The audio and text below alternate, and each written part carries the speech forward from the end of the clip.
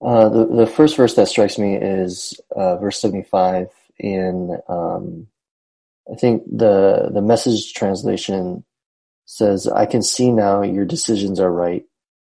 Your testing has taught me what is true and right." Um, yeah, I think sometimes we look at God's word and we see it as a bunch of rules and regulations, and of course there are some. But the psalmist was able to see that all of this discipline and testing, begin to realize, wow, what he's saying is true, is right.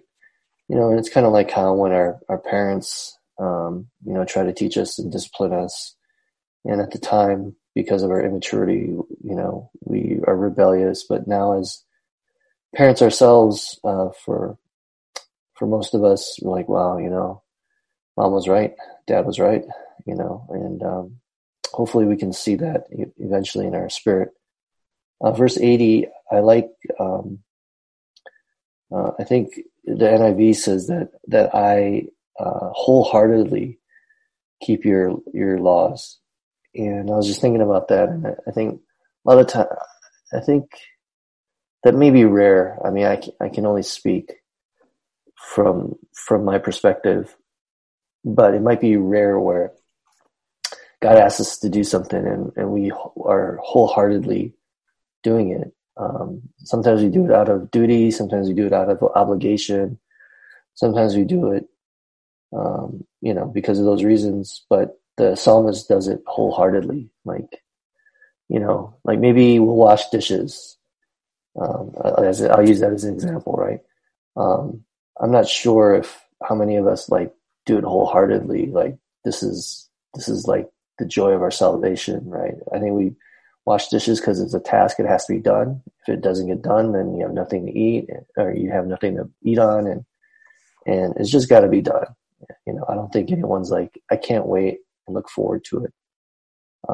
Maybe you do. I mean, I do sometimes, but but wholeheartedly keeping his laws. So I was like, man, that's crazy. That's good stuff. And then verse 81, he says that I'm worn out, and he's worn out waiting for rescue. So he puts hope in the word of God. And this is, I mean, obviously many of us are either worn out to some extent. And so this is not like, I'm worn out, God, can you strengthen me? Can you help me make it through the day? This is, I'm worn out. I need to be rescued. I'm worn out because I'm getting pummeled here. I need to be rescued. And it's interesting in verse 86, it's, he says something to the effect that he's being persecuted and he doesn't deserve it. Like it's not deserved. Like there's no cause. And, and then the last, verse 92, he says, if your revelation hasn't delighted me, so I would have given up when these hard times came, and, it was the fact that he delighted in God's word that, he might have given up if it wasn't, for his word. And so, I was like, wow, and even in the beginning of it, he wanted people to look at him and say, like, because of his perseverance and his persistence that, that people would honor God from that. And so, just whenever I hear language of, like I wanted to give up, or I would have given up if it wasn't for God, or if it wasn't for his word, it always strikes me very strongly. So. All right. Well, thanks. That was awesome. Everybody sharing today. Let me just share a few brief thoughts and then we'll spend some time with the Lord in prayer. Verse 75 stuck out to me because the way it reads, I guess in both the ESV and NIV are the same, so that confirms kind of the translation. It says, I know, O Lord, that your rules are righteous and that in faithfulness you have afflicted me. And the way that was phrased stuck out to me because it says, in faithfulness you have afflicted me. Because I think typically we think of God being faithful in our affliction. We think of God being faithful despite our affliction. But here the psalmist is saying that it's in God's faithfulness that he's afflicted me, that he's afflicted us. So that kind of put a different twist on it for me, because I was thinking, we don't often think that. We don't think that part of our afflictions, part of our suffering, is God's faithfulness, that he's actually doing it or allowing it because he's faithful. So I thought that was kind of a different take on that. And I think I have to reflect a little bit more on that, I think it gives us a greater sense of God's faithfulness, that everything's sort of in his hands. And so in that sense, our afflictions are even a way in which God is showing his faithfulness to us. Although I don't think we ever realize it in the moment, but we look back and we realize it. We see in hindsight, 2020, that, wow, God was faithful in allowing me to go through that or bringing me through that. So I thought that was a little bit of a different phraseology there. And so that was impactful. And then verses 81 to 83 really resonated because I had to kind of look it up. It was something that just was foreign for a moment, where it says, "My soul longs for your salvation. I hope in your word. My eyes long for your promise. I ask, when will you comfort me?" And then in verse 83, he goes on to say, "For I've become like a wineskin in the smoke."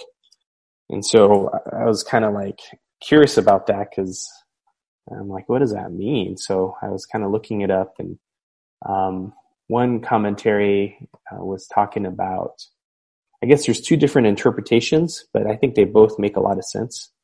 I guess in ancient days, if they hung wineskins up in the smoke, it would give the wine a more mellow tone.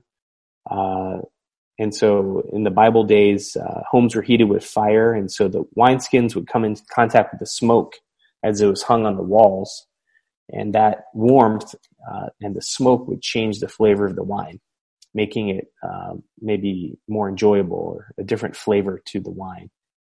But then secondly, if a wineskin hung in too much smoke, the leather would dry and it would crack, and then the wine would be ruined.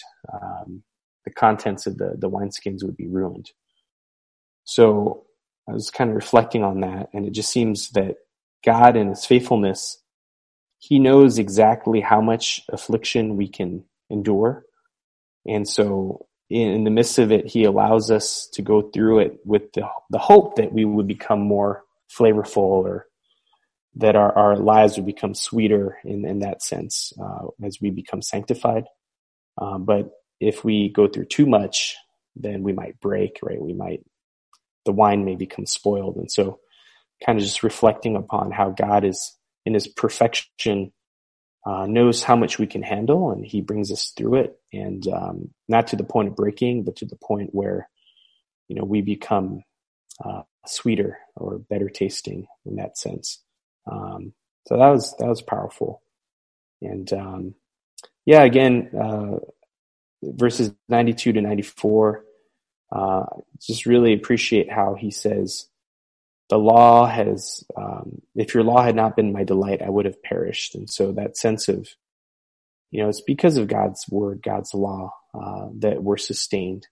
And so it just gives that much more weight to God's word, that in our afflictions, we cling to God's word, and it's what sustains us. As we not forget his precepts, we are given life. So just with those thoughts this morning and everybody else's thoughts, a lot for us to chew on this morning. And I just want to encourage us to spend some time with the Lord and just pray and seek his face. And let's go to him in prayer this morning.